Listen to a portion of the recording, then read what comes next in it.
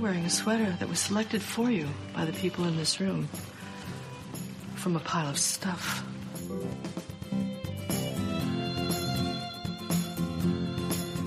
Give me a full ballerina skirt and a hint of saloon, and I'm on board. I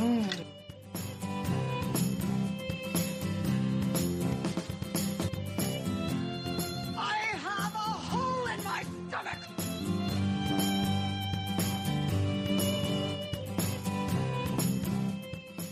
I can't go back. Welcome to the She Became Visible podcast. I'm your host, Renee Steelman. This podcast is my story. It's your story. It's our story. It's all the stories of all the women who one day knew that it was time to remember who they were, who they are, and stand up and be seen.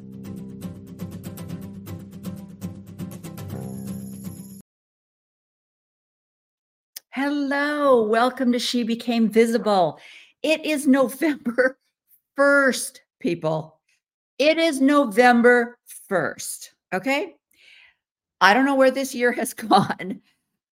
I don't want to do this year over again. It's been a weird year, but it is almost over. And I know for many of you, the best part of the year is coming up. I know there are some of you out there that are getting out your Christmas tree, putting your decorations on, and flipping that switch on those lights outside your house. I just want you to know that I am in mourning because I had to fold up my t-shirt that said witch and famous. I can't wear that.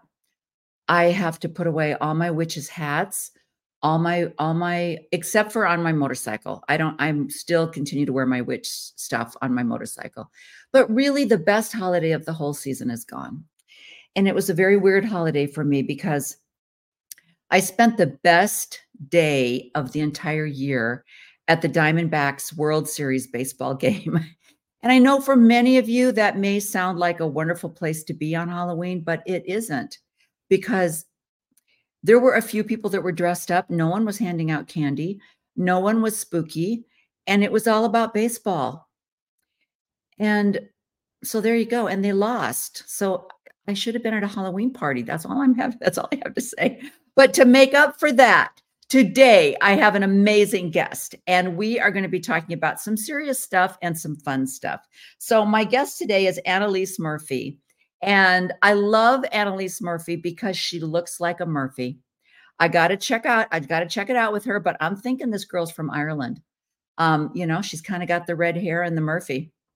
I'm thinking she's an Irish gal, and which would fall right into my whole witch thing, right? We'll talk about that. I don't know. Maybe she's a fellow witch. I don't know, but we'll find out. But let me tell you what she is. This is what I know she is. She is a therapist with many professional affiliations. She is a member of the World Professional Association for Transgender Health. She is a member of the American Counseling Association. She is a member of the Utah Mental Health Counselors Association.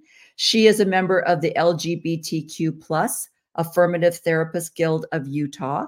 And I think there's a couple of other associations. So this girl's got some credentials behind her name.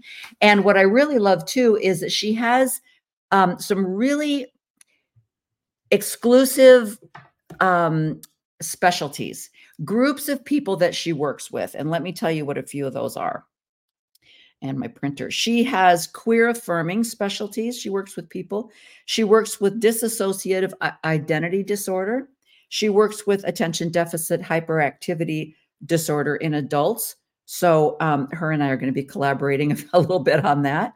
She works with obsessive compulsive disorder. She works with former Mormons and questioning Mormons. And she works with ethical non-monogamous couples. That's just a generalized anxiety disorder and social anxiety disorder and post-traumatic stress disorder. So this girl's got some stuff under her belt. But we're going to be specifically talking about religious trauma therapy today. And I know that idea, I'm sure there are many of you out there, if there are, I don't know who all exactly is listening, but if there are any never Mormons, people of another faith that are listening, you may think, what are you talking about? What are you talking about? Religious trauma? That's insane. And I have to say that I understand that thought because I was raised Methodist. I was 12 years old when my family joined the Mormon church, but I grew up in very informative years in a Methodist religion. And my aunts and my uncles, which my mother had 7 siblings, they were Methodist, they were Lutheran, they were Catholic. They would bounce from Catholicism to Lutheranism to Methodist to Protestant, and nobody cared. Nobody cared. We all believed in Jesus, right? It was fine. I had a very fundamental aunt who was Baptist. In fact, her and my uncle were my godparents. And she loved Jesus, but nobody cared when she came to the family reunions. None of those religions had anything to do with what we wore to the potluck or to the high school graduation picnic that we had every year in Gephardt Woods in Morris, Illinois. Nobody cared what people drank. The food was whatever you're bringing. We didn't care. All we knew is we all loved Jesus. That's all that mattered. So for me, leaving the Mormon church was not traumatic because I had some background to fall back on. I knew good people that were not Mormon. But I understand that if you grew up in the church, if you have been indoctrinated, that this is a traumatic. And I'm going to let Annalise talk about that. But let me have her introduce herself a little bit more, and then we'll get this discussion going. So here we are. Hey, girlfriend. Hello, hello. How are you? I'm doing really well. It's so interesting. Halloween's also my favorite. Samhain, you know. Yes, Yeah. yes, that's the Celtic pronunciation. I think in my past life I was most likely a druid. So, okay. specifically with healing and all that. So that would make total sense. So when you've done your 23andMe and your Ancestry.com, are you going back to the land? Danish, Scandinavian, Irish, and English. Yeah. Mm-hmm. Yeah, we've got a little bit of all of that, but mostly like the Northern European countries. So exactly. Yeah. Yep. Mm-hmm. Yeah, it's so discouraging. We get our 23andMe back to 100% European. Yep. I'm like, oh, well, that's exciting. I mean, it's funny you talk, and the reason my ancestors came to America was actually because of the LDS Church. They joined back in the early, movement when Joseph Smith sent all of the people to Europe to preach. So that's actually how we ended up in America. So otherwise I might still be in Europe. Who knows? Okay. So were they in England or Scotland when they were in England when they were found and came over? But yeah. Okay. So they came over with we're going to go to Utah. Did they go across the plains or did they? They did. I mean, I've got that pioneer heritage and all of that. It's interesting though. Yeah. It's interesting because I personally have been researching who my ancestors were before joining the church. Oh. Right? Because where my roots came from, were who I really am, genetically and whatnot, instead of just being a Mormon at that point. Like my ancestors before that, how were their lives? What did they do? What did they find interesting? How did they survive? So that's been really helpful in reclaiming who I am in my process. See, that is fascinating because I think when we get engulfed in this pioneer idea, first of all, we put them in a trek in our mind, a visual trek. So, and that goes along with the music. So we're singing, they're dancing, their bonnets were white, their clothing was pressed and clean and starched, and they had funeral potatoes from, Missouri all the way through. Yeah. And that's how we envision them. Yeah. And when you start doing more history, you read especially the British people that came over, and they weren't farmers and they weren't pioneers and they weren't survivalists and they had no idea and they were just dying and they were freezing to death. And so it's the idea that we go past that. Oh, my great grandmother was a pioneer and she was so strong, and because of her faith, it's like, well, what was she doing in England before she came over that made her the strong woman that she was, or whatever the story is that we tell? What was she looking for that made her join the LDS Church that she was promised, and did it turn out well for them or not? I mean, I don't know. I have a hard time with and I know this is a little bit of a stretch, but when the youth go on there, for those of you that don't know, they will do these Trek reenactments for the youth, where it's like imagining what it must have been like for the pioneers crossing the plains to help build faith or whatnot. And I always think, well, the Jews don't get together and reenact the Holocaust. I said those exact words. Why are we doing this? That was not a great experience for them. I love that you said that, because honestly, that's what I said. Can you imagine? We're going to take you guys, we're going to put you all in this fake gas chamber. Right. We're going to put you all on this train and stand up and so that you can, we're going to cram you all into the tram and just pretend that you're in a cattle car. And just so you can really get that feeling of what it was like. I always say too, it's like, well, if we really want to do a trek, we've got to get the coffee and the whiskey and all the other stuff. Right. All the things that they actually have. It's part of the othering that the LDS Church does between its members and the non-members, right? Yeah. So the othering means we're part of a group and you're not. And because we're part of a group, how we became part of a group is that it was these pioneers and it was these special, we were given the full keys of the kingdom and all of these things. So it really just is another exercise to make, especially impressionable youth, think, my ancestors were really strong and amazing, and they did this, and this is where I come from, instead of saying, everyone's ancestors during that time had sacrifices that they were going through or things that they were doing. It doesn't make the experience more or less important. And so it's really just kind of that insidious othering that the church does to try to keep people thinking that they are part of this exclusive club that nobody else can understand.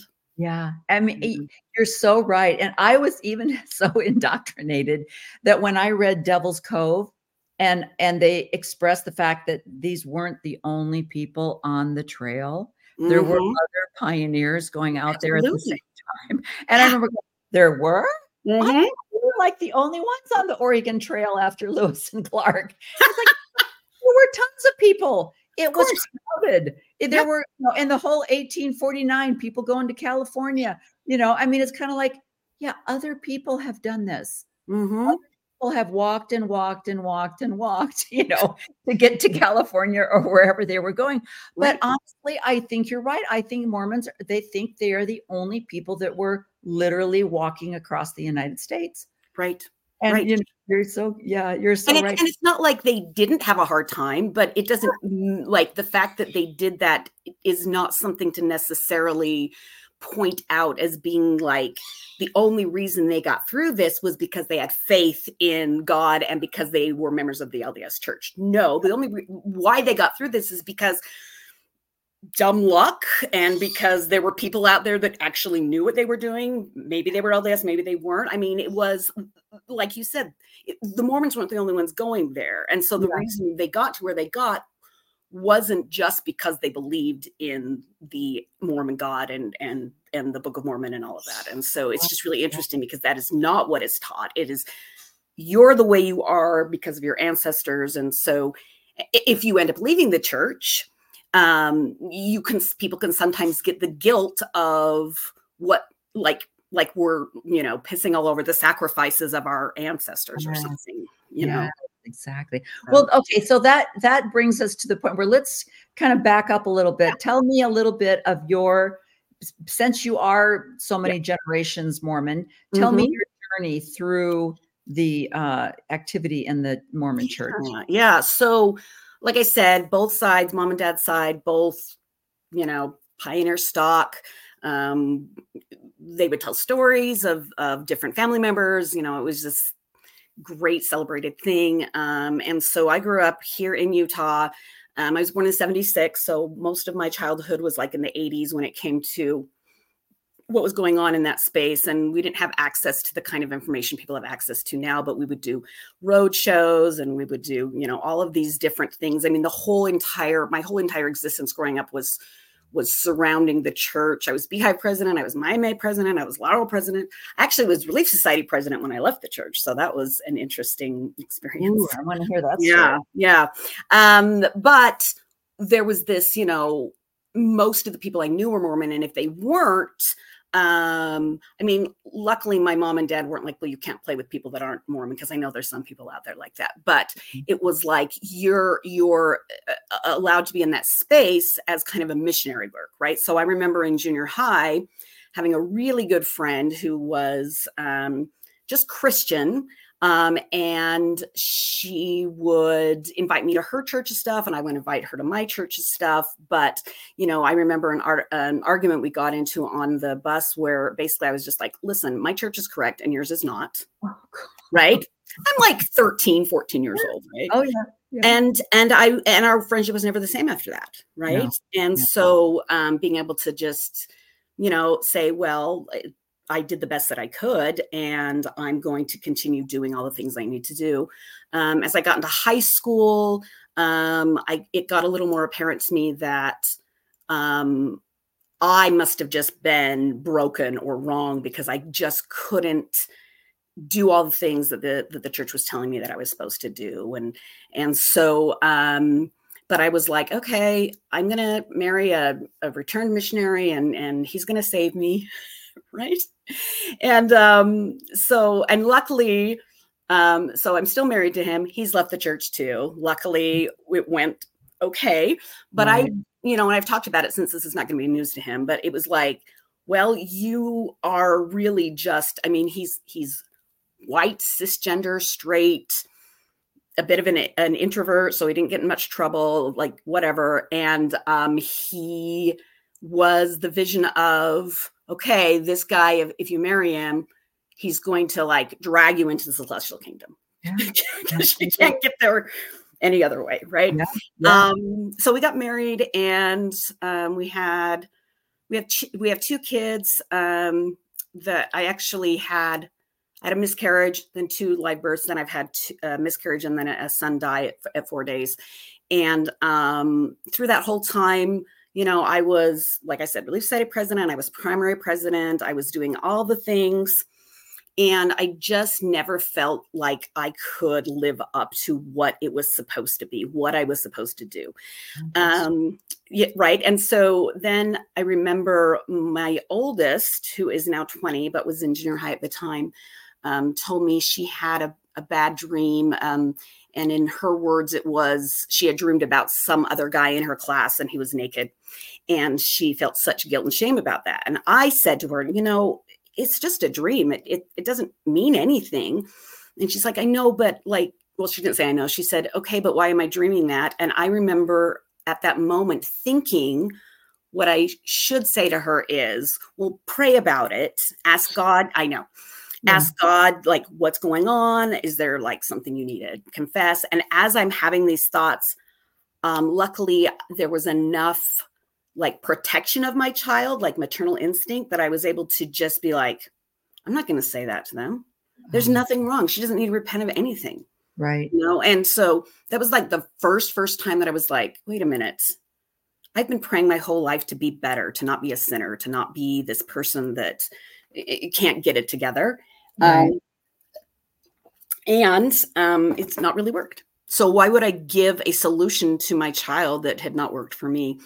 And then when my son passed away, that was really for us the kind of breaking point of saying, what is going on?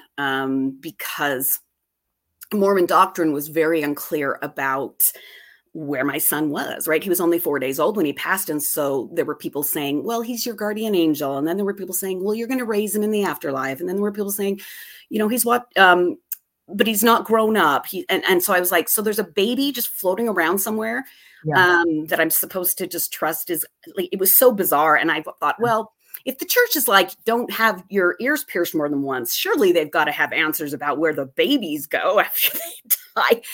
The only thing I was able to find was in a talk that Joseph Smith gave at a funeral from a man named King Follett. Mm-hmm. You may have heard of this podcast. There's a podcast called Infants on Thrones. Yes. The quote that is referring to is that Joseph Smith's, someone asked him about what happens to babies when they die. And he said they would be floating on thrones in heaven with not one cubit of stature added onto them or whatever. Yeah. And I thought, so my baby's just floating up in heaven somewhere? Like, who's taking care of it? Like, what's going on in this space? A throne? Yeah. A throne somewhere? It's so weird, right? And then I really started saying, okay, let me look into the doctrine even more. And then I started listening to Mormon Expressions, which was the podcast that kind of helped me really deconstruct. And then I went to my husband and said, I don't think it's true. And I don't blame him now, and we laugh about it, but in typical, LDS male privilege, and just, I would say, male privilege in general, he said, don't worry about it. I'll find the answers for you. And yeah, right? Isn't that nice? So he starts reading all the stuff, right? He's like, I don't want you to read it though. Like, I'll find it.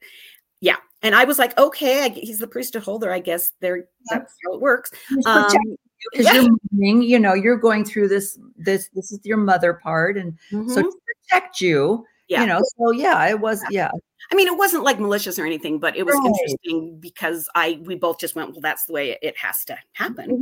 Yeah. What else are you going to do? And about 6 months later, he came to me and said, so I think I'm also leaving the church. Which was so surprising.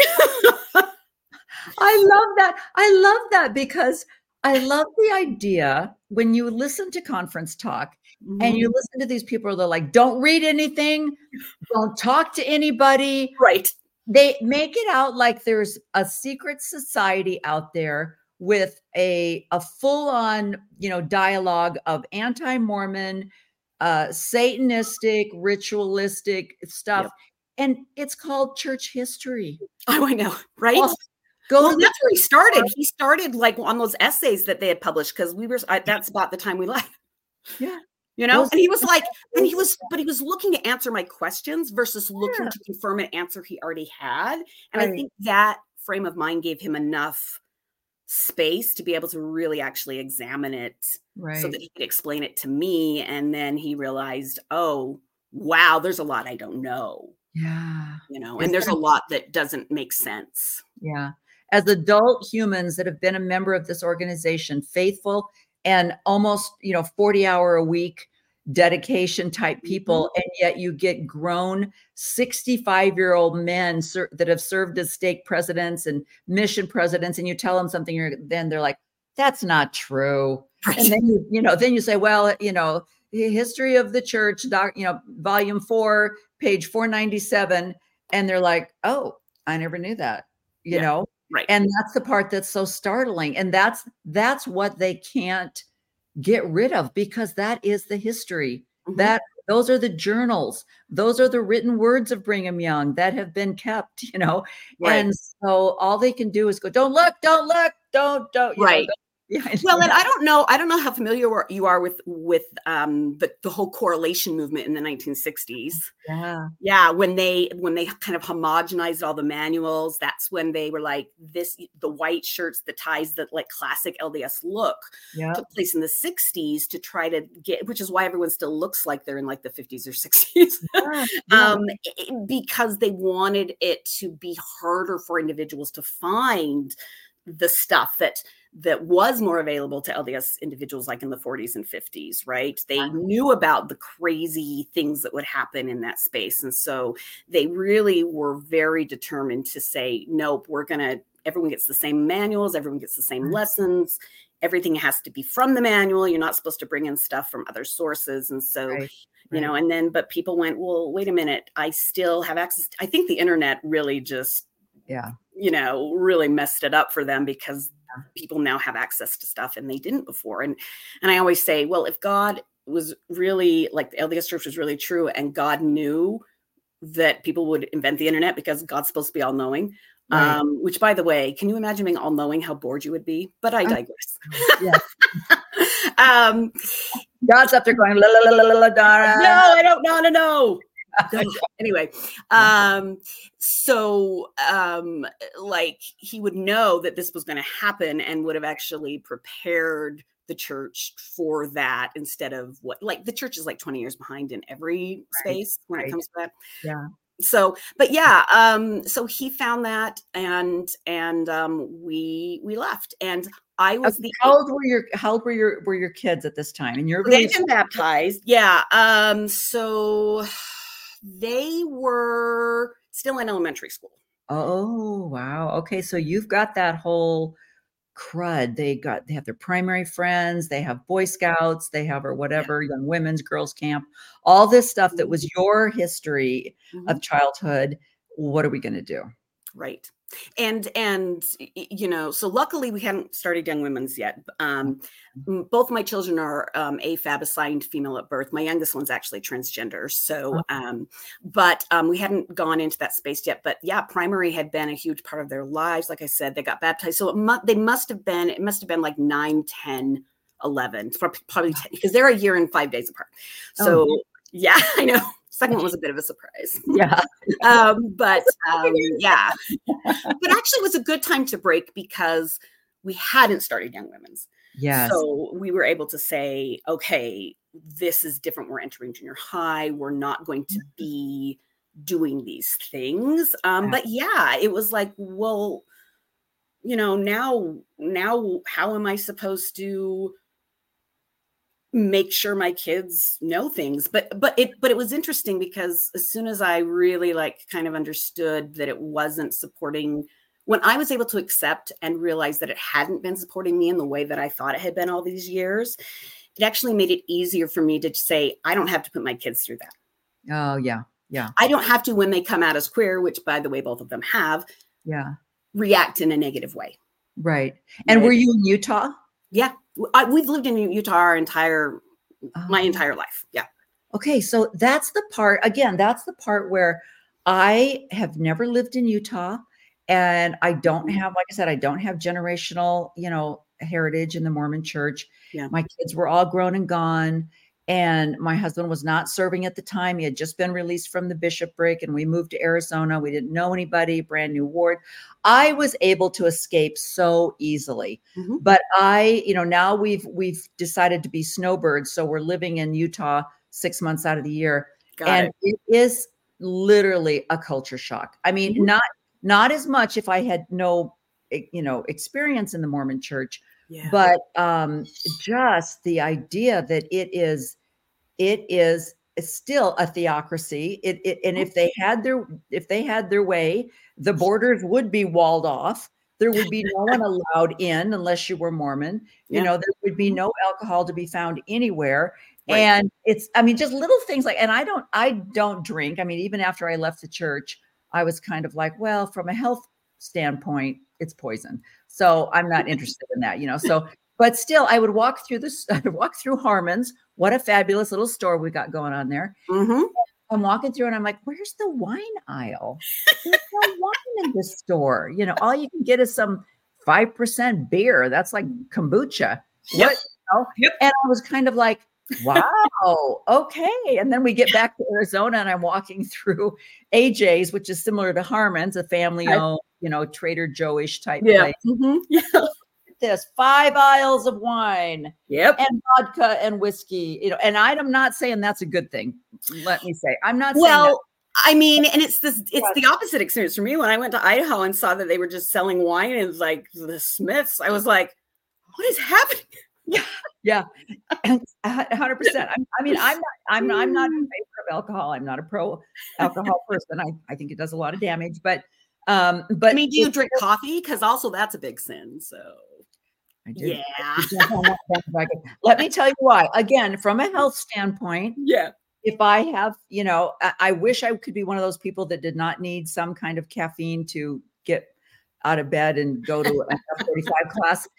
But I cannot, sleep at night if I think I have put in Monster drink, whatever those Rockstar. I cannot drink those. Yeah, those are like battery acid. They are just They're really So bad. And so gross. I'm pulling the whole, and when I say this to my husband, he kind of shakes his head because when our son was doing a little bit of marijuana and he tried to pull that, well, it's organic, it's a natural plant. My husband was like, okay. So when I said to him, well, it's organic and it's a natural plant, he was like, really? Are we going to go there? And I'm like, whatever. Yeah. But yeah, no, exactly. So Well, okay, yeah. your kids are young, but you are surrounded. Yeah. And you've got to have people that are knocking on your door. They're going to get you back. They're going to invite your kids to activities. How did you handle that? Yeah, well, there's two stories that stick out. One is, so my husband was actually the first counselor in the bishopric when he left. So I was the society president. The ward must have been like, what? Oh, yeah. Well, and not to mention the fact that the bishop's wife was my first counselor in the Relief Society presidency. And so we were kind of the two, like, royalty of that ward. It was strange. But anyway. Did you socialize together? Go out No, which is good because they weren't really my people. But like when it came to the ward space, that's what's what we did. Right. But anyway, yeah. So the first was when the second counselor, well, to explain, my husband went and talked to the stake president and basically said, hey, I, because it's a first counselor in the bishopric is a stake calling. It has to be handed down that way. So he went to the stake president and said, which he didn't need to do, by the way, but, it was still like trying to figure out how to navigate getting out. And basically he said, I don't believe the church is true anymore. I know I'm in this position. I need you to release me and put someone else in this role. I cannot be in this space anymore. It's disingenuous. I'm too honest of a person. Also, he had sat in on quite a few courts of love, which is what they call the disfellowship excommunication when he had been on the High Council before he was the first president or the first counselor. And so that was part of what he said. He said, I was sitting in those going, I don't have the right to judge this person. I don't have the right to, destroy their lives in this way. It doesn't feel very loving. And so, he listed a couple things. And the stake president, I kid you not, in the middle of his explanation, stops my husband and says, I don't want to hear it. I know your heart and I know you will return. Now you can leave my office. Oh, okay. Okay. So my husband was like, oh, well, okay. I'm not though. So I never did. It was like 12 years ago, right? Yeah. But it was so funny because of the way that happened. The next week, the second counselor comes and knocks on our door and we're like, hey, how are you doing? And he was like, I've come to get the manual. Oh, because back and then you couldn't get your hands on it unless you had that authority. Yeah. Right. Well, now it's online. And it was online then too, but it was so interesting that this man in the church didn't understand that the manual that the members of the bishopric had would be accessible online, So we got to get it from us. Otherwise we go out and put it online. I don't know. It was just so funny that he didn't say, how are you doing? Or what's going on? It was just, hey, we need the manual back. Oh, wow. And so mine was like, okay, safe. here it is. We need the safe numbers too. We're going to change. We need the nuclear codes back. Yeah, exactly. Yeah. So that was interesting. And then the one that was really hard was, actually, we'd been pretty close. She was the Young Women's president. And when my oldest turned 12, they, of course, invited her to come to Young Women's and would come by with cookies and little gifts and knock. And my daughter would always say, I'm not interested. Thank you. And she'd be like, okay. And so one day she came and she knocked and I answered the door and I said, hey, listen, I know that in those meetings every month through, in the bishop's office with the heads of all of the different auxiliaries, you guys sit there and talk about the ex-Mormons or the inactive Mormons and how to bring them back.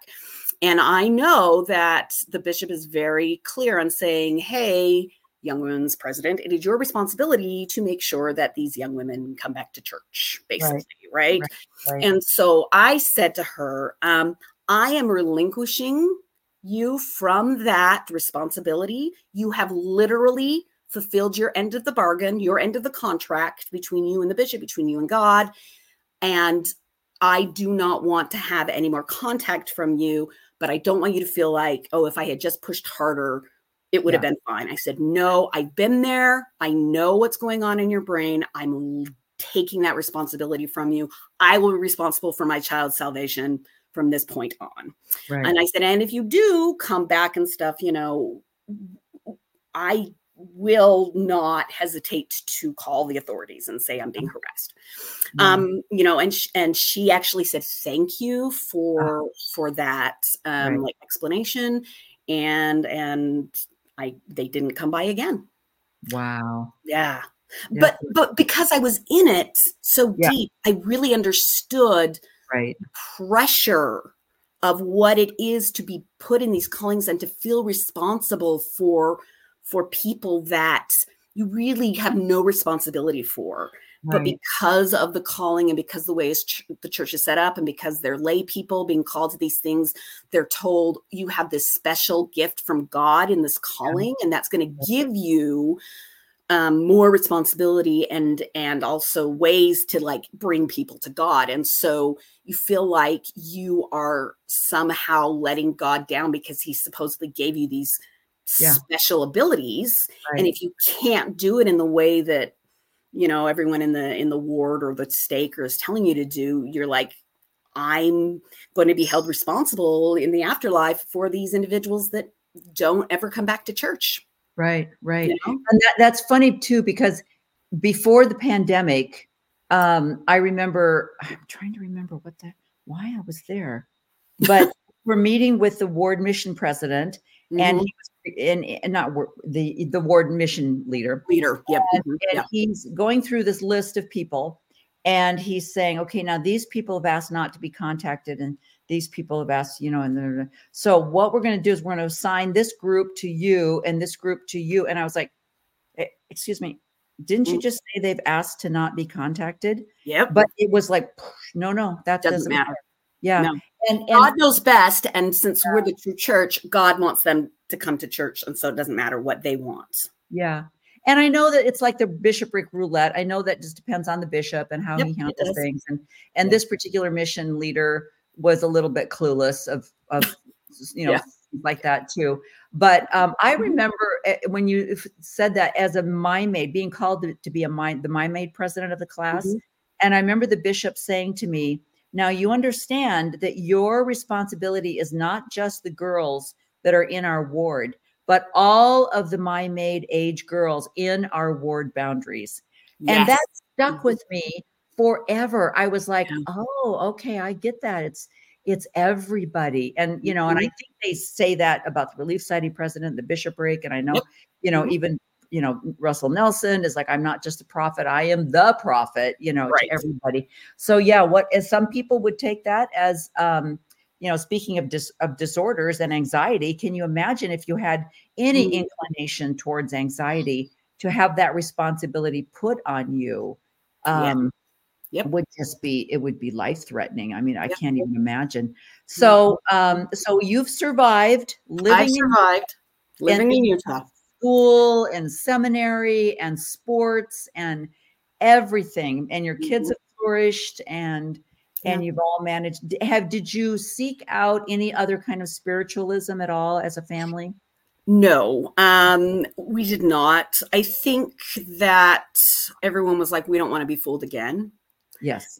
Especially because the church is so like the thing that stuck with me. And I remember thinking is the church is like, we are the only true church on the earth, and having the truth was the reason why we participated in this religion.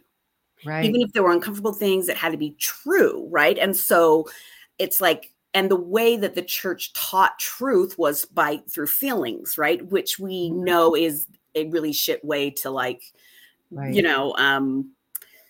ascertain truth about anything, right? Like that's not how it works. And so, none of us wanted to really engage in any space and feel something and then be like, oh, we're going to be fooled again. And so we're not religious at all, but I think we're all on our own path individually to figure out our own spirituality and what that looks like. My kids are on a different path than I am. My husband's on a different path than I am. And that kind of goes back to what you're saying at the beginning, where it's like, what rings true to you and what brings you joy internally, right? It's about an internal locus of control versus an external locus of control, right? So fundamentalist churches are very much about external locus of control. We are the ones that tell you what to do to feel certain ways, and we get to tell you how to interpret your feelings. This is what they mean.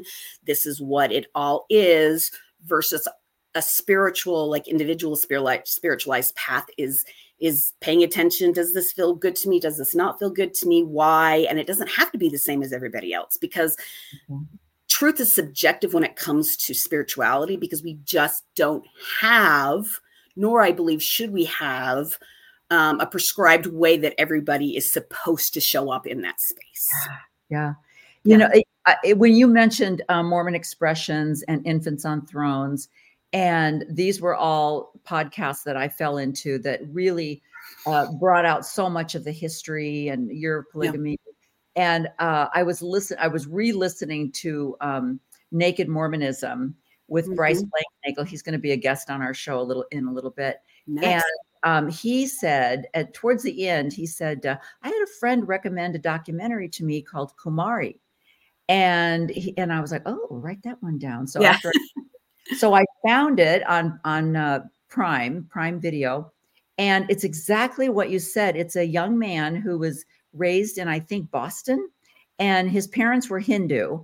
And so he had the look, he was raised Hindu. His parents, even though he was an American kid and they lived in America, they wanted to make sure that he knew he was Hindu, and they taught him all the rituals and they participated in all of it. And he said, I had a grandmother that I loved, and she did her rituals every day. And so he decided to take on this persona of a guru, grew his hair out, grew his beard, put on the flowy gown. And he said, I copied my grandmother's voice and her way of speaking. And so the documentary talks about he acquired a group. He had 15 followers. But what was funny is the entire time, and I shouldn't spoil it because just go watch it. But of course, it is an example of how people can get attached to charismatic leaders. And when people would meet him, they would say, I felt a connection to you when I first met you. I can see the blue light around you. You've helped me I've lost 70 pounds because of what you've taught me. And I've found myself, I mean, everything. And when you see things like this and you realize, and then you do some of the history with Joseph Smith and Sidney Rigdon and Oliver Cowdery and all of these people, and you're like, yeah, that's how it works. That's right. And it does, when people say, well, when you leave why do you have to become an atheist after you leave the Mormon church? And it's exactly what you said. It's like, well, first of all, I'm gun shy now because I don't want to show up a couple of times and then have you sign me up for the ladies' women's club that I now have to get out of. And I'm not, I now have to go back through all of Mormon history. Now I got to go back through Christian biblical history to get that whole schmeal. And so you do just get a little gun shy. And the sad thing is, Annalise, and I'm sure this is what you do in all your specialties, is teaching people to trust themselves. Intuition and to be okay with who they are. They don't. And I just saw someone else made a thing where it's people say, it was, Hanks. It was Julie Hanks. And she just said, and tell me if you find this, people don't know who they are when they leave the church. They have no self-identity whatsoever. And I've had people say that to me. Well, what do you want to do? What are your goals? And and I'm like, I don't know. First of all, I think I've spent 2 acts of my life. I've only got 1 act left. I don't have a lot of time. I don't know what I want to do because I just am now finding out who I am and that it's okay to be who I am. So let's segue that into your trauma group that you have. Yeah. And I think that is such like I was saying, I think for people that have never been in a fundamental religion, like you say, Scientologists, Jehovah's Witnesses, other RLDS, any of these people that have come from fundamental religion, they get it. Yes, but they do. If you've just been born, if you're just Methodist or Nazarene or Baptist or whatever, you're just like, what's the big deal? So we moved to this country. I just joined the Trinity Church instead of the Church of Christ because it's Baptist, whatever. Right. And I understand this whole trauma thing. So with your group, where are people coming from, and where do you do it singularly or do you do it as group therapy? Both. If someone wants an individual experience, then we'll go where they are and figure it out. Which is I love group. I love individual therapy. I just love therapy. It's just so enriching. But with the groups, I have 2 groups right now. I'm thinking of adding a third, actually. I think for people that live in Utah that have never been Mormon. Because they also experience that, like you talked about, the culture shock and like how do you make friends with someone if you walk out the front door with wine and they all of a sudden won't talk to you again. But the groups that I'm currently running, one is for individuals who are just barely, like I said, questioning or are barely out and are like, what is happening? What do I do? I'm drowning. I'm angry. I'm confused. I don't know how to trust myself. And so that group tends to be individuals that, like I said, are still like, is it true? Is it not true? But I feel like it might be, and I don't want to be angry all the time. One of the things that I noticed, so when I first left the church, we went to, and I think a lot of people do like ex-Mormon meetups, parties, groups, stuff like that to try to like process. And there was one individual at one who said, yeah, I've been going to these things for 15 years. And I just remember thinking, but your identity is not you. Your identity is an ex-Mormon, right? And I don't like the idea of an identity. And, and some people say former Mormon, post-Mormon. I was raised Mormon, because you don't want your identity to be an ex of something else. I love right? that. Yeah. You don't want to be like, someone's like, who are you? Oh, I'm an ex-Mormon. Oh, okay. But Mormon's still in your title. It's still in your identity. Like, just be a human being. What does that mean? Right. And so I thought, oh gosh, we've really got to help people stop looking backwards and look forward and just live their lives instead of being stuck in this cycle all the time. And so the first group is a lot of psychoeducation about things like, how do you, because, it's taught be in the world, but not of the world, and talking about like, how do you be of the world? How do you keep safety, right? I mean, it's like you're in your 30s or 40s sometimes, and people are like, how do I order a cup of coffee and not look like an idiot at the store? Right? I don't even. Yeah, like what? And like, I don't know, like, how do I decide if I want to try alcohol or not? How do you do that in a safe space? But also a lot of it is education about the way that the church has a lot of psychoeducation about A, how trauma works, which we'll talk about in a second, and B, how the church has specifically on purpose done things to keep you in a space of not actually ever knowing who you really are, right? Because they've told you you're a child of God. Yeah. That is your identity. Right. And some of you, your guests maybe, or your listeners may be familiar with this. Some have not, but I highly suggest that just go on the web and look up Kohlberg, Kohlberg, Kohlberg's Stages of Moral Development. And it's a theory that basically talks about the ages in which individuals learn to become the behavior and the actions and the thoughts, how you grow and develop, right? So like the first stage is, they call it blind egoism. So only like yourself and the norms are recognized. And so if you think of a toddler, they're in stage 1, right? It's all about what they can get. They don't care about anybody else's feelings, right? And then stage 2 is they see that other people have different goals and they either conform to those goals or their norms, or they decide, I actually don't want to do this.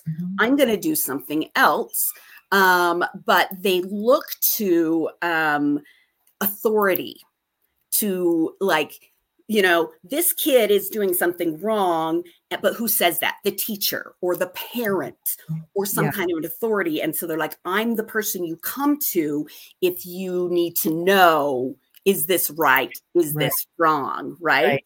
Right. And then stage 3 is recognize good and bad intentions. And so this is actually the stage that many LDS people or fundamentalist individuals never really actually get beyond or even get to. A lot of people are stuck in that stage 2, which is I pay attention to authority, and authority is what tells me what is good, what is bad, right? And so the next stage up, when it talks about intentions, and that's when people start to go, and this is where the moral growth of people normally happen. Like these are normal stages people go through, right? The top is stage 6, and that's when like people that are functioning in stage 6 are the ones that are like, the government has said this is wrong, and so we're going to go out and protest. Right. That's that social justice piece of like, we're really thinking for ourselves and feel moral about what we're doing. But stage 3 is when people start to go, wait a minute. I was taught that Joseph Smith was this type of person, and I now have information that he was actually this type of person. And maybe his intentions in marrying Fanny, whatever her name is, were not pure. Right. But they don't learn that it's okay and normal to develop your own opinion if an authority figure tells you that it is what you're supposed to be doing. And if that authority figure is a prophet who speaks from God, and God is the ultimate authority, how would you be able to develop that moral integrity of it's okay if I ask these types of questions. So that's one of the things that it's really important as people start to like figure out how to figure out who they are. Right. What is it that is a belief you have? Do you believe there's an authority out there that absolutely knows you well enough? Yeah. What age do they place that normal, that behavior? Yeah, the norm. So let me actually quickly look at this slide here. I was just thinking I should put that up and put up a slide for people to follow. And how do you follow like James Fowler? And I think there's another stages of faith, stages of Richard Rohr has a whole. Are they all kind of saying the same thing? Yeah, I mean, basically, right? It's like, we want to be perceived as good. We want to be perceived as being able to make choice and be a good person. And so an individual, and that's what morality is, right? And so when a person doesn't have that internal control or understanding of what it means to be a good person or a bad person, they have to use authority, right? So elementary school age is about the time when that most children are still like, the teacher said to do it this way, so we're going to do it this way. Junior high is and high school is when they start to say, wait a minute. My teacher said this, and that just doesn't feel right. That's not exactly what needs to happen, right? And so, and this is all in the conventional level of moral reasoning, right? So this is like, and it starts about 10 and it goes through adolescence. But by the time you're an adult, you should be able to have grown into the post-conventional stage, and that's where morality takes on more of an abstract orientation. It's not tied to anyone's like personal or social norms. It's more of like standards of morality are applied to like a worldwide thing, and you can like take information and decide for yourself, what is it a moral space or not? Right. Yeah. And what's so sad about that is that when you put it in stages like that, and you realize that 5 million people are in elementary school. Yep. Mentally. Yes. That they have mentally, morally. Yep. Mm-hmm. Yes. Mentally and morally, they have not reached. And I say 5 million, just coming from the fact that the church says 17 million, but we all know that. We all know that they're lying. Yeah. So let's round it off to like 5 million people that have never matured past. Well, my teacher said I had to do that. That's it. Playground. That's it. That's That's it. These it. are the rules of the playground. And, Mhm. and, Rules of and the playground. and not only did my teacher tell me I have to do that and think that way, my male, white, cisgender teacher told me Mhm. this is appropriate for Yeah. me. And so that's well, it's not that many people when you consider the whole, but there are other fundamental religions out there that have that same, mentality and thumb Well, over the people. So right. And the other thing I say a lot is the LDS Church and other fundamentalist church take away from you what is already yours and attempt to sell it back to you at a price. But they're not even selling you the original thing they took from you. They're selling you a facsimile of it, right? It's got so many strings attached. But the thing is, it was already yours. You already had intuition. You Right. already had connection. You already have this internal compass of how we're supposed to treat people. right. Right?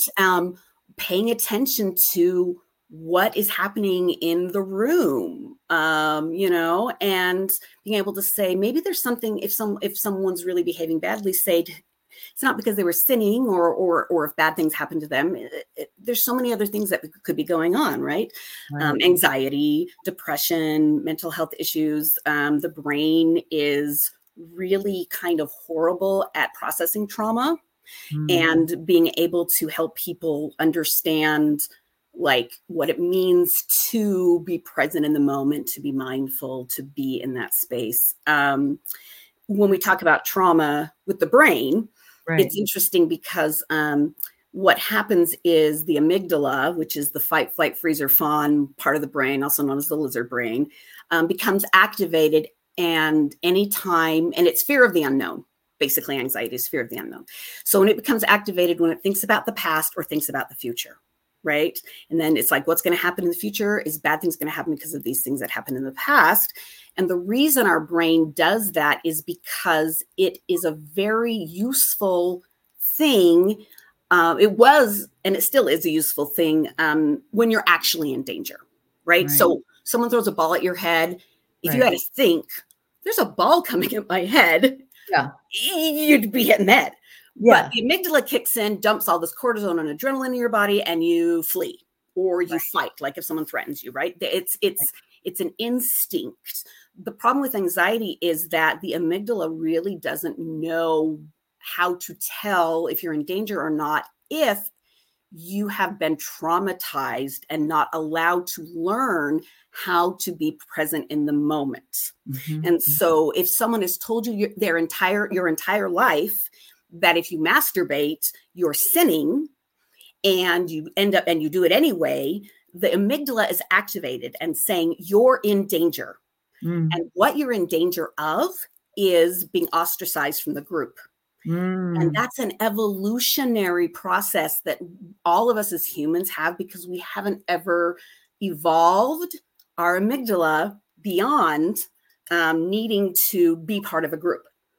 Well, and not only that, but I like what you said about, not only did do you have no idea who you are, but they took who you were, scrambled it up and like you said, and filled it with different things and then gave it back to you.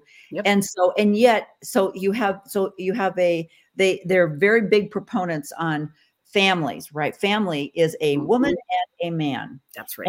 And they say, well, you bring different strengths to this relationship, and it's important for children to be raised with both a mother and a father. But then they take away the mother and they say, but really it's the father. Right. Because as a mother, if it was true that they respected and honored the different roles of these different sex, then you would say, let's look at what a mother can read her children's faces and look at her husband and say, you need to be quiet. You're scaring the crap out of them. Right. And if you had a good relationship and respect for each other, the husband would go, oh, crud, I didn't even see that. I was just, using my role as the, protector of the home and the other titles that they put on men's roles. Right. But if you really, truly did respect the mother's intuition, where you're like, in fact, I'll never forget a couple of years ago, he was one of the new apostles, and he was talking about how he and his wife were at some kind of an event and some kind of a ward gathering. And the mother said, where's the baby? Where's one of the little toddlers?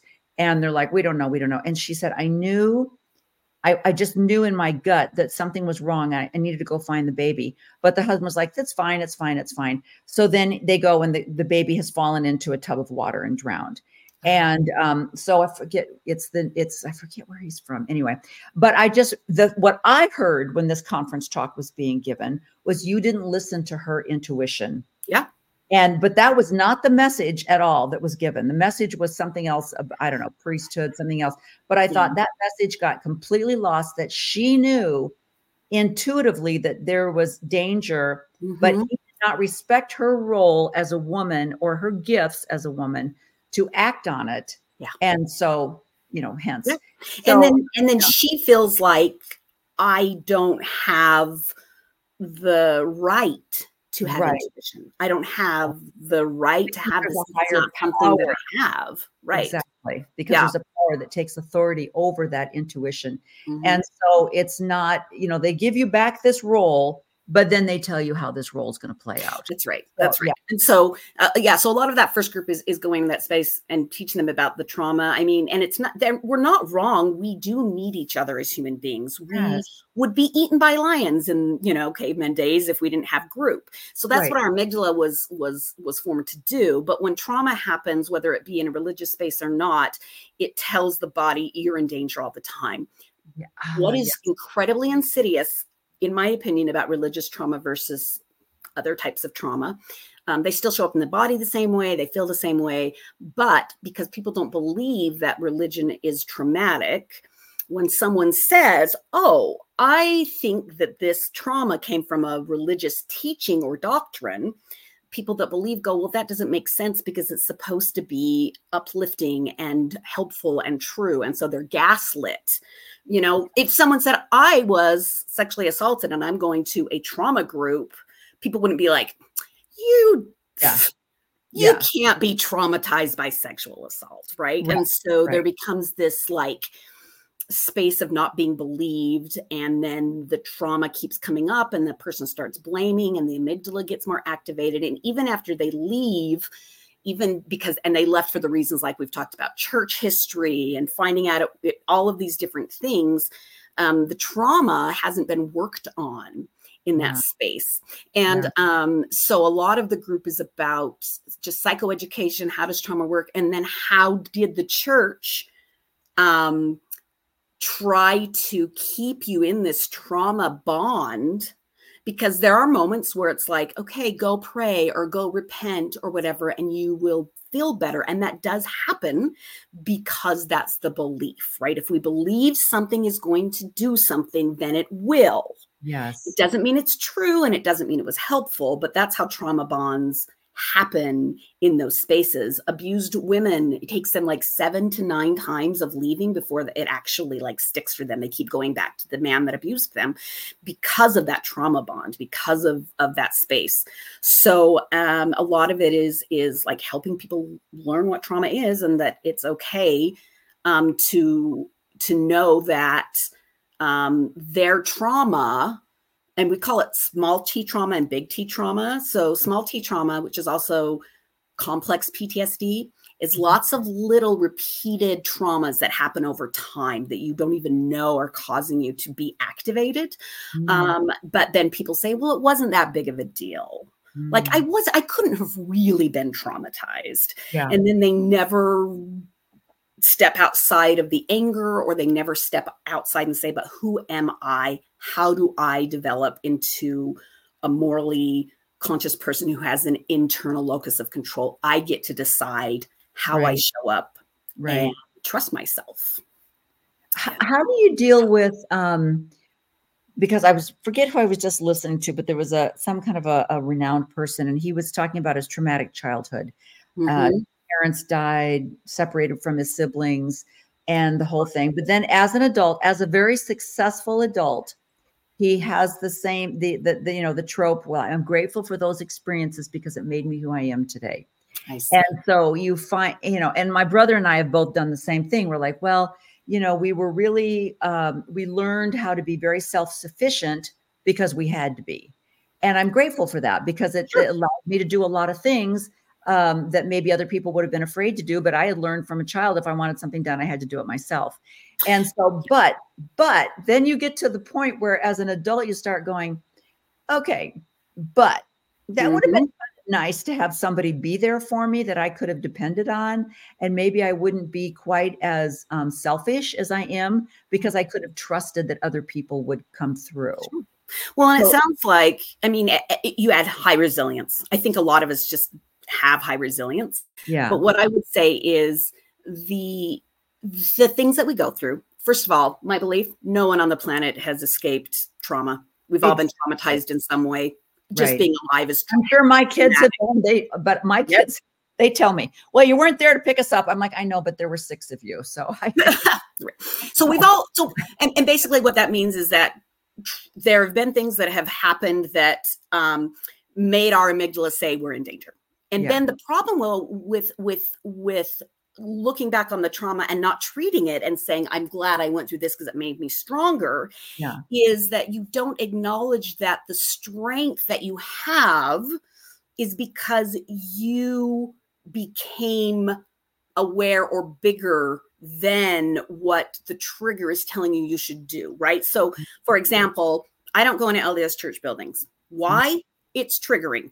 Why? Because it is. And it makes my body feel yucky and weird, and trauma is held in our body. Right. And so for me, even though if I went into an LDS building, I know nobody would, nothing actually bad would happen, right? Yeah. But my body takes the trigger and the association and makes it a threat. So what we need to do in those situations and say, everyone's traumatized. What have we learned from it? And then we understand what our triggers are so that when they do come up, we say, okay, this is not allowing me to actually use my executive function. Another evolutionary thing, just real quick, when we are triggered, all of the sugar that normally was going to our brains is rerouted to our hearts to give us that adrenaline and energy to run and stuff, which is why when we're panicky or very triggered, we can't access our logic. We forget all the things we know, right? We forget even how to ground. And so sometimes I'll have clients put up around their house little notes. Remember, you know how to ground, right?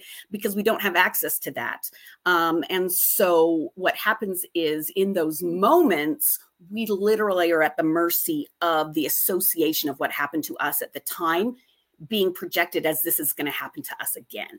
And so when we do trauma work, what we're doing is we're teaching the body how to ground, and also we're reteaching the brain. Walking into an LDS church may not be as devastating as it is. I mean, I have no reason to go to LDS church. If I really did, I would work on the trauma in that space. And actually, I've gotten to the point that I don't actually care that the LDS church exists beyond, like, I know they do. I don't watch conference. I don't go in that space. It used to be because it triggered me. Now I'm like, I don't really care. They don't get a seat at my table in my brain anymore. But so when you talk about like becoming strong because of trauma, I would challenge that and say you're strong because you were able to help your executive function understand that you are not a little child anymore, or you're not actually in the back of a van being, assaulted. Right. And so, and you can be more empathetic to those that have gone through those things, but it's teaching your brain how to actually recognize the difference between real threat and perceived threat in that space. Does that make sense? Yeah, totally. And it reminds me of the thing that I heard one time where they said, your physical reaction to something is a physical reaction. Whether you're standing in line to get on a Ferris wheel and you're nervous and you've got butterflies and you're a little bit frightened and you're thinking, I could die on this stupid carnival ride. Yeah, that's the same emotional feeling as something else. So if you can look at it that way and go, okay, I have a little stage fright, or I'm a little nervous, and then take that as, am I triggered, or is this a physical reaction? And am I in danger or not? My brain might be confused. it's interpreting what my body is doing as danger. And that's what trauma does. Yeah. If you weren't traumatized, you'd be like, oh, this is just nervous butterflies and I'm fine. The Ferris wheel's not going to die. Yeah. But if there was, like, let's say you had been in some kind of other different type of carnival accident, even if it wasn't the roller coaster. Right. Then it would be trauma informed. Yeah, exactly. I like that word, trauma informed, because like you say, it isn't until you've lived long enough to have things happen. Like you were saying, I hear a rustle in the bush and I think, is that a tiger or is that the wind? And if you've had experiences with family members or tribal members that have gotten eaten by tigers, you're like, it could be a tiger. So I don't know, but I'm out of here. That's right. You know, but like your experience, you know, our youngest son was born severely disabled, and I had 5 healthy children before that. I have no disabled people in my family whatsoever. My world was not surrounded by any kind of disability that I knew about, besides personality disorders. But so the idea that I could have a child that was disabled was like, I don't have disabled children. That doesn't work. And so, but now, as my children started having children, the idea that I could have a grandchild with a disability was like, yeah, that could happen. Right. And so, you know, and so it changes your whole perspective. And I think, as you were saying, when you start doing, whether it's church history or some kind of experience at church, you start going, oh, that could happen. That did happen. That could be a bad thing. It isn't all, you know, puppy dogs and rainbows. Yeah. And so there is that idea, oh, maybe I need to look at this a little bit, or at least turn on just a tiny bit of critical thinking. I don't know. But well, right. Like, maybe I should move into stage 3 or 4 of my moral development. Not that you know that that's what's happening, but when you start to question and whatever, and the people in authority are like, stop. Yeah. Right? That thought stopping. Yeah. It literally dysregulates you. It dysregulates your body. That's traumatizing to be told to stop. Yeah. Yeah. I mean, when I listen to conference, mostly because I'm still fascinated that in 2023, they think they can get past this, that they can still say things that, like you said, they said in 1960, and you're like, you can't say that anymore. Right. Nobody believes this anymore. You know, I know you're 95. I know. But nobody believes this in the real world, you know. But I like that. In the outside of the Mormon corridor, nobody believes this. Yeah. And my husband is still an active member of the church, so I watch it just in case they're bringing back polygamy, because I want to be informed. You know, so like, fair. Yeah. But you know, they did a lot of talk about tithing, and I thought, people still honestly believe this. And I would say to my husband, like I would say, how do you guys get together? How do you 3 married men with financial stability get together as a bishopric and decide that it's okay for that single mother with children, with an abandoned husband, that she has to come over and clean the church on Saturday morning on top of a full-time job to make up for the welfare that you're giving her? How do you sleep at night? And he'll say, oh no, they love it. They love that they can give back. And I thought, that's because they've been indoctrinated to be told. I mean, it's Stockholm syndrome. Exactly. Yeah. Well, because they're like, no, that is the way to blessings. That's right. That's exactly right. And it's like, well, you just want to say, if you go down to the food bank, they don't ask anything of you. They will give you food. That's right. And they don't care who you are, and they don't care your orientation or your gender or anything. They'll just be like, you need food? Yeah. We're feeding you. That's actually one of the other reasons I love Halloween so much, is it's like the one day of the year where everyone gets candy. It doesn't matter who the children are. It doesn't matter if they're teens or adults. I give candy to everyone.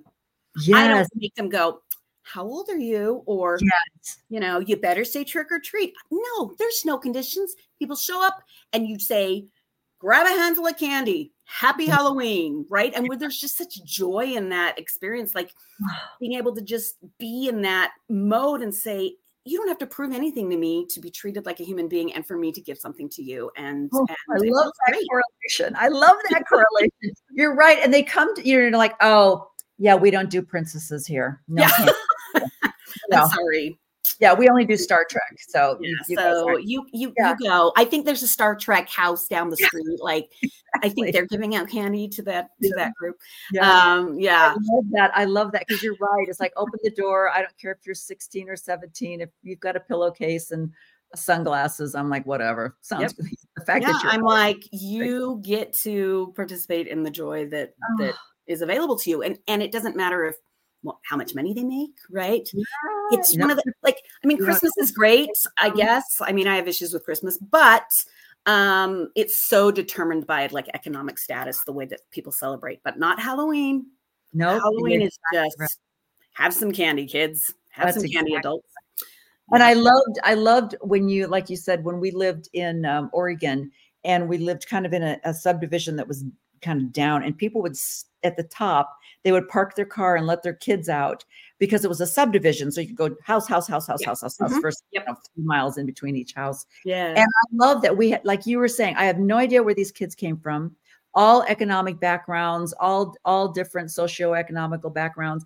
And it's just like, oh my gosh, you are so cute. You know, I don't know who you are, where you came from, what your parents did for a living, anything. It's like, here's some candy. I love that analogy. That makes me love Halloween even more. So right? Yeah. Oh, you're welcome. That is the way people think, or that is the way they advertise church. Yes, they do. We love you for who you are. We welcome. Come on in and we'll give you candy. No strings attached. Oh, wait.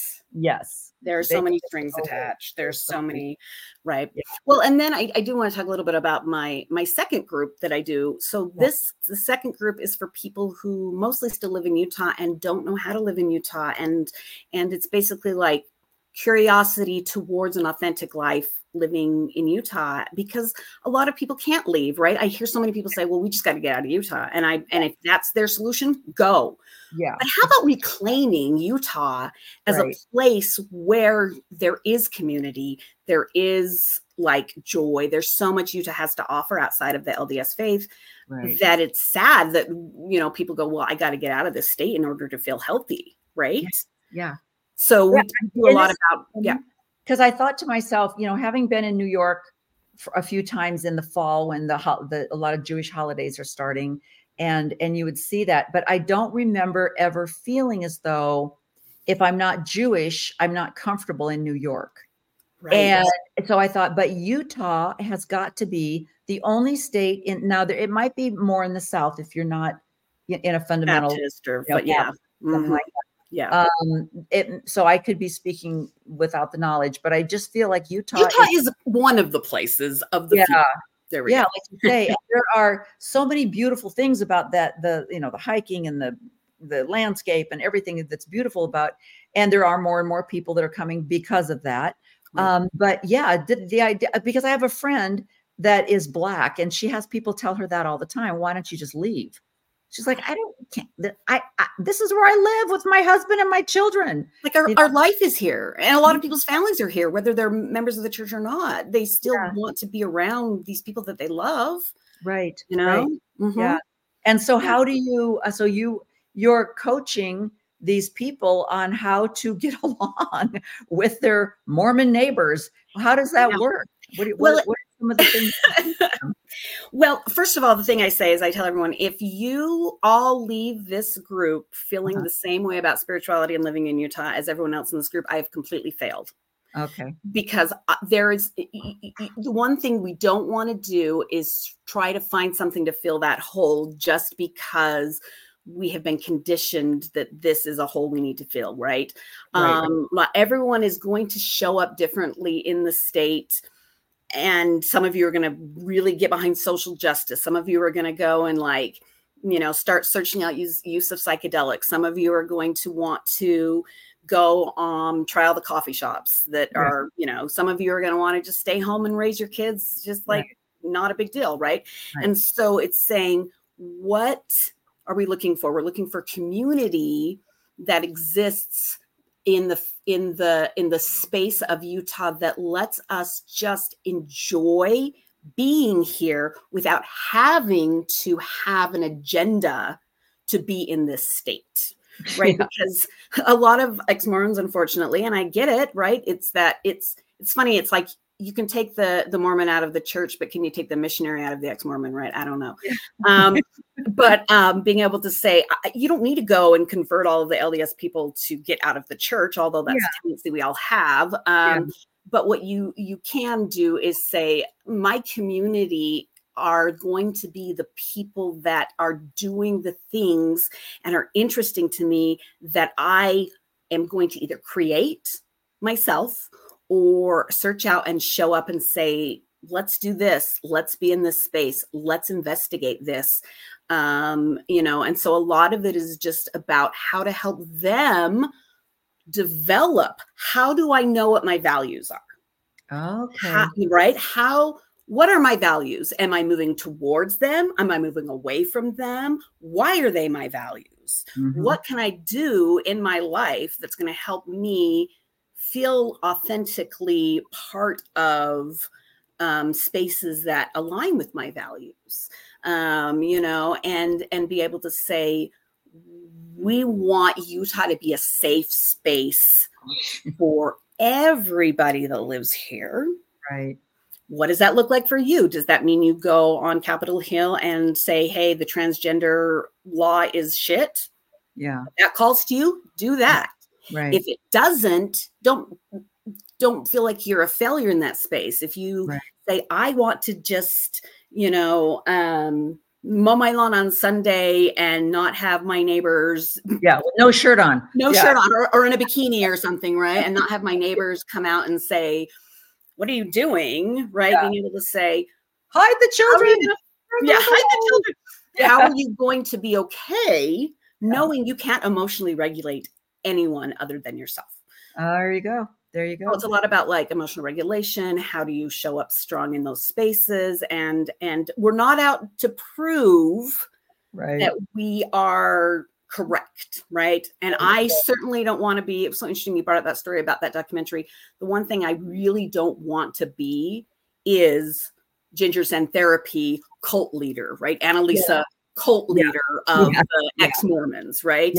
I want to be in the background and just say, let's figure out a way that you guys can come into your own. And there's no right, wrong, or way, right?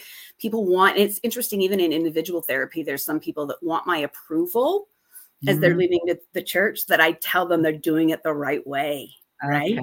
And I'm like, does it feel right to you? Yeah. Why are you doing it this way? I literally don't think about you when you're not in this room. Right? Like, which is how I have to be as a therapist. Yeah. But, to say, examine it in yourself. I have this, it's called a values card sort. You can just buy them on Amazon. It's a bunch of values, and I will do it with clients whenever they're struggling in knowing who they are and what their identity is. And it changes over time. What are your values, right? Yeah. Lay them out, choose your top 10, tell me what they mean to you. You get to describe what they mean. You get to decide how you show up in those spaces. Right. And so that's a lot of the focus of that second group, is just creating a space that people can walk in and say, I like, or I want to stay here. Or even if I don't, I don't want to be an ex-Mormon. Yeah. I want to be a person who is worthy to be here, because when I walk outside, the sun shines on my skin. And that is enough. Yeah. That's so fascinating that you have a group of people that are coming to you to learn how to be an individual person. Yeah. Right. And the idea, I mean, I don't know one of the beautiful things about moving to Arizona was we live in a community, and I have no idea what the religions is. I know there's one lady up the street who let everyone know right away, I will have Bible study in my home on Monday mornings. You're invited to come. And she let everyone, we knew right off the bat that this is a very Christian woman. Right. But I honestly don't know what denomination she is. I just know that she loves Jesus and she studies the Bible. I don't know what denomination any of the people are on this street. And yet we all seem to, we can take each of us individually for their personalities, their talents, their hobbies. Right. That's how we get to know them. Yeah. Like the community is not about the religion. Yes. And the fact that you have to have people in therapy to say, how do I live in this place? Yeah. With this weird culture that's over. And I'm sure, like you say, it is a culture. And I don't separate church and culture because I know that they are the same. Right. Or that one comes from the other. Mhm. And I'm sure it would be like moving to, Saudi Arabia. Right. And I've got to know, but I don't think people actually understand. It is the same as moving to Saudi Arabia or, to another country. I lived in Japan, and there were certain cultural things that were okay and things that weren't okay. And so it really is like moving to a different country when you move to Utah. Right. So, well, that's why I was like, I'm thinking of actually doing a group for people that have never like been in it, so that they also can feel and find their space here. Right. And little cards that are like, like when I lived in Japan, I remember I worked for, after we moved back to the States, I worked for a Japanese owned travel agency. And I would say things, and I had a group of students that had arrived and their teachers had arrived with them. And I was just being myself. So I'm just like, oh, guess what? One of the host families canceled, but no problem. I found another one. And my boss was like, could I speak to you? And he's like, don't you ever let them know that a family was canceled and that we did not do our job. It was that whole save face thing. Right. Culture. And I was like, I don't know what the big deal is. I mean, I found another family. It's like, right. You tell them that the mother died and that's had to find another host family. And I was like, okay, this is a weird cultural thing going on here. But that's an example of just the culture. And, and this was a number of years ago, but it's the same thing. It's like in Utah, you want to do, it's like exactly like, this is how you make friends. And this is how you allow your kids to still have friends in the neighborhood. And like, from the school. And people are just like, what are you talking about? We're all Americans. I'm like, fair, but also that's not the number one identity of a lot of the people in this space. And so it's a little better now that they've kind of dropped the, like you say, the second piercing and the tattoos. I remember when we first moved there and I went to an exercise class and I was like, oh, there's tattoos here. This is going to be okay. So there's a little bit of things going on. Then of course, all those Park City people, all those movie stars they're just wrecking everything for those poor 15 people in Salt Lake that are like, we're out of control. We're losing control. I know. Well, and honestly, I think the people themselves are, like you said, coming around to it. It's the church and the people at the top that are so unwilling to allow the church to develop into a space that is more accepting, right? They just can't let it go. And I'm like, I guess we just have to wait till they all die and maybe the church will become more progressive. I don't really know. But right now it's just so difficult to, hold space for somebody that is not a safe person for you if you reveal certain things about yourself, that they're going to treat you in a way that it's really none of their business because it doesn't matter to them. Like it shouldn't matter to them what your habits are or what lifestyle you're living because it's not causing them any harm. Zero harm. Right. Yeah. And they just can't see that. That's so fascinating. And I love the fact that because my husband is a member, so we went to the Restore conference because he goes to everything with me. And I don't want to go to I'm curious. I'm going to go to this with him. And I thought to myself, this is like this new version of Mormonism that I didn't grow up in, that they're promoting as no, we do this. I'm like, I think we're still in Ohio and you guys are in Missouri. And I think we've got two different religions going on here. And it's just fascinating to me because when we were talking, I have so many friends and I follow a lot of people online they'll say, well, yeah, I'm Jewish. And I go to this, I have a female rabbi and I eat pork and I'm Jewish, and this person is, I was born and raised Catholic. I went to Catholic schools. My boys were baptized And I don't know when the last time I attended mass. I can't even remember the last time. Right. And but they still call themselves Catholics and they still call themselves Jewish. And but Mormonism is one of those fundamental religions where you don't get to call yourself, a Mormon. That's the goal. That's the new progressive nuance. They want to say, no, I'm still a Mormon, but I drink and I smoke and and I don't wear garments and I don't do this. Grassroots movements only work if they move up to the authority at the top and change that person. Exactly. Right. Yeah. And I'm no matter how grassroots Mormons want to be, it's not going to change the actual structure of the church, especially considering it is by design a external locus of control. If you are not following the way and very specific ways in how you're supposed to show up, what's supposed to happen. I mean, those temple recommend interviews are very specific about what you can and cannot do. And I don't know if they've changed, but they used to say, do you associate with individuals who have different beliefs? Right. And if you said yes, can't go to the temple, I guess. Yeah. Right. And we're just going to rip this up right here. You're like, oh, wow. Exactly. And it's like, wait, what? Right. Yeah. And it's interesting because like the big thing is like the spirit, and that's how you know it's true. And it just drives me crazy because the thing is our brains want to be safe. Everything about our existence is safety. And so if we are taught that feelings of safety because we belong in a group, because it's how our brain's been wired to believe these things for safety, that must translate to what you feel safe about and do has unobjectionable, right? Can't be questioned truth behind it. Right. So when people say, I know I feel good when I'm at church, I say, I'm sure you do. I absolutely am sure you do. And if it doesn't cause you any harm, great. Stay in that space. If though you notice, it's causing my child harm who has come out as queer.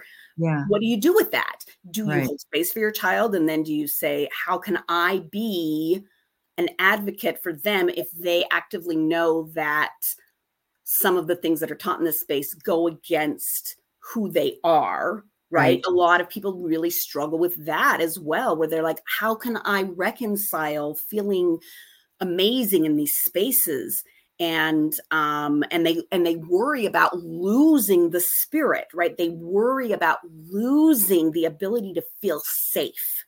Yeah. And so and so in both of my groups, it's like, how can we help you return to a feeling of safety in the lifestyle and the choices and who you are now? It doesn't need to be, I was at point A and now I'm at point D, and you don't need to explain how you went from A, B, C, D. You just say, I was at A and now I'm D. Yeah.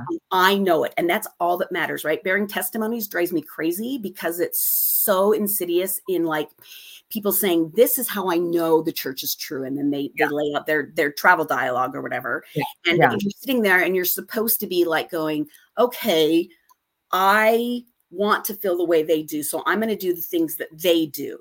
Yes. And if I do the things that they do, that will be part of my journey. And then I will be more secure in that space, instead of saying, I'm really glad that made them feel safe.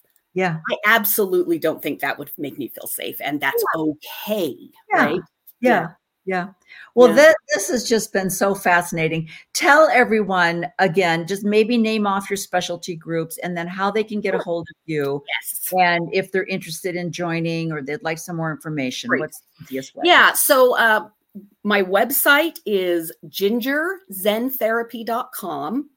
If you go there, whether you want to join the group or do individual stuff, there is right on the front page, there's a new appointment request button. And then there's also a button for the Leaving the LDS Church groups. Click on that. It will take you, depending if you want to do individual therapy, it will actually take you to my calendar and you get to choose. And I'm accepting clients right now. I take some insurances. It's all on there. You get to choose the day and time that I have available plug yourself in there and we'll meet. I do telehealth or in person. With the groups, they will be starting again in January.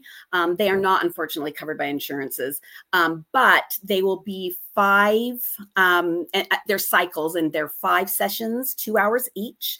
Mondays are the group for the people that are just barely out of the church. And then Tuesdays is the group for curiosity about living in Utah and whatnot. They meet in person 6 to 8 on those days, starting in January at my office, which is located in South Jordan. They have some nice big conference rooms that I can use that we'll be doing there. That it's a psychoeducation course. And go on there, sign yourself up to get emails. And then as soon as I get more information about when exactly it's going to start, you'll get an email and you'll be able to sign up that way. You can pay in full at front, or I will do payment plans because I don't care one way or the other. And then, going back to my specialties. So obviously religious trauma. And then I do a lot of work with dissociative identity disorder, which is, and just wanting to throw that out there for those of you that suspect you have it or have maybe worked with therapists in the past that didn't know what they were doing. I am a firm believer that system integration is not the goal. So if someone has been trying to tell you, you've got to get everyone integrated, run. And then I do adult ADHD. We do a lot of therapy on kind of like, hey, load the dishwasher 3 times. It doesn't really matter. A lot of just being kind to yourself in that space and figuring out how you function differently. I also have ADHD. So this is a personal thing for myself as well. It's a gift. Yeah, it's a gift. It does have superpowers. So, it's fine. OCD, I do exposure response therapy with that. And I actually wanted to mention this. If you have OCD scrupulosity, which is connected with religious spaces, and especially LDS, you were raised LDS, you have OCD scrupulosity, I am highly aware that there is an extra component to treatment of that because of the way that the church uses magical thinking as fact. And so there is and I've seen quite a few clients with scrupulosity OCD that they struggle with the magical thinking of confirming, because OCD wants to know 100% truth or 100% not true. And when the church is saying this is true, and they're trying to leave, OCD really grabs onto that. So just saying OCD, but also I understand the nuance between OCD and the LDS church. And then queer affirming, I have quite a few clients that are queer, transgender especially. I can write letters for surgery if that's something you're interested in. A lot of religious crossover and trauma from the queer community in this space as well. And let's see, what else am I forgetting? Generalized anxiety, social anxiety, a lot of that. I do depression, but it's every therapist does depression. So I'm like, if you just want a therapist to help you with depression, you can come to me if you want. But I try to be very specific about what I offer and niche, because there are so many things that people struggle with to find. So I try to fill up my schedule with people that really are specifically looking for those types of interventions. And then PTSD, because depression is such a large category. With all of the other specialties that you mentioned could be leading to depression. Well, and a lot of people have comorbidity of depression and this other thing. So it's we'll work on both at the same time, kind of a space. And then there's another page that could be interesting for people to look at. It's my interventions. And so if you're curious about the type of therapy I do, I use internal family systems, mindfulness, narrative therapy, Gestalt, and it explains the different types of therapies that I'm trained in. And so if you're also looking for someone that knows a specific intervention, there's information on the website about that as well. And then finally, on my website, if you're interested, I do, was mentioned at the beginning, couples counseling for non-monogamous couples.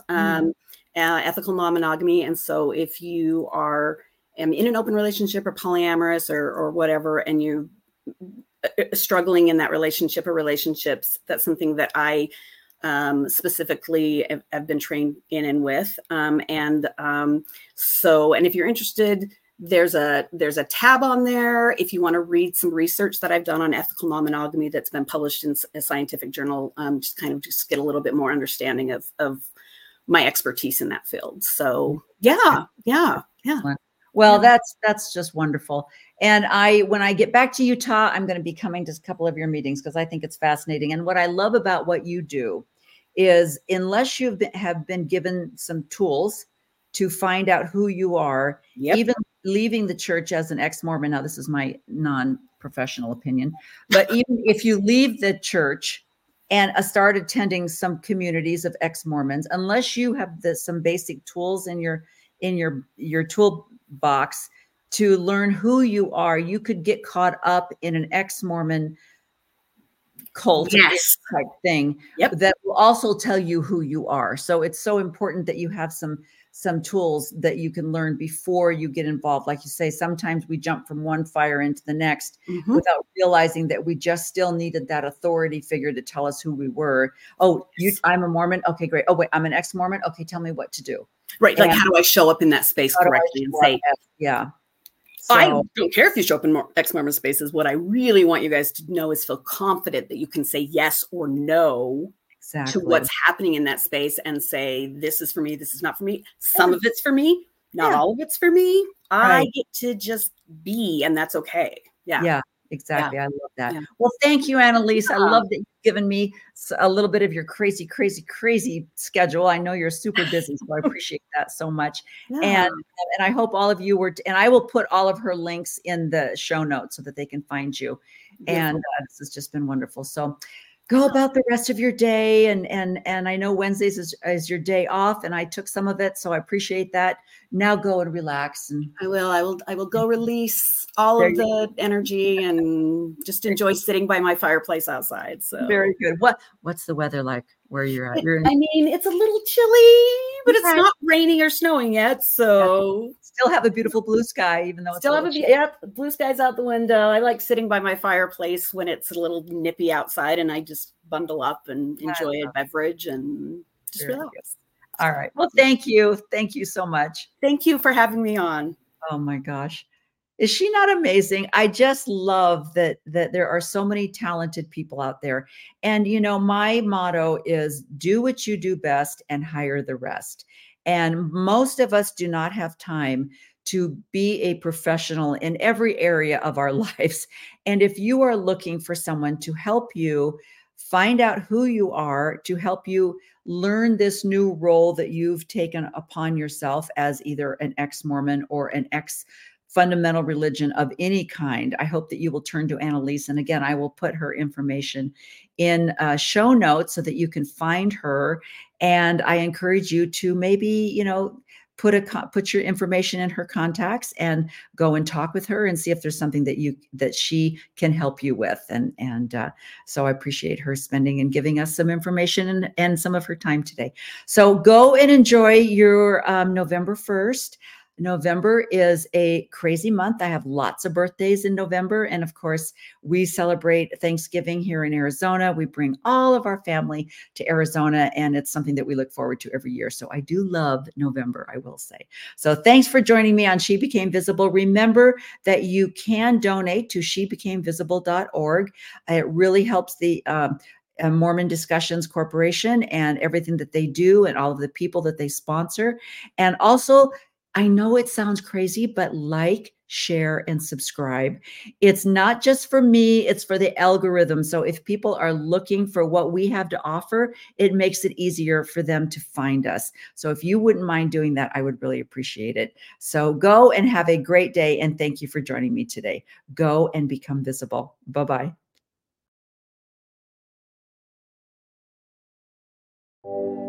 Thank you for joining me today on She Became Visible. Join me each week as my guests and I explore the path of womanhood and tell all our stories. We'll talk about finding the courage to be ourselves and motivate each other to be everything that we're capable of and meant to be, no matter what happens around us. Please like, share, and subscribe. And don't forget to donate at shebecamevisible.org.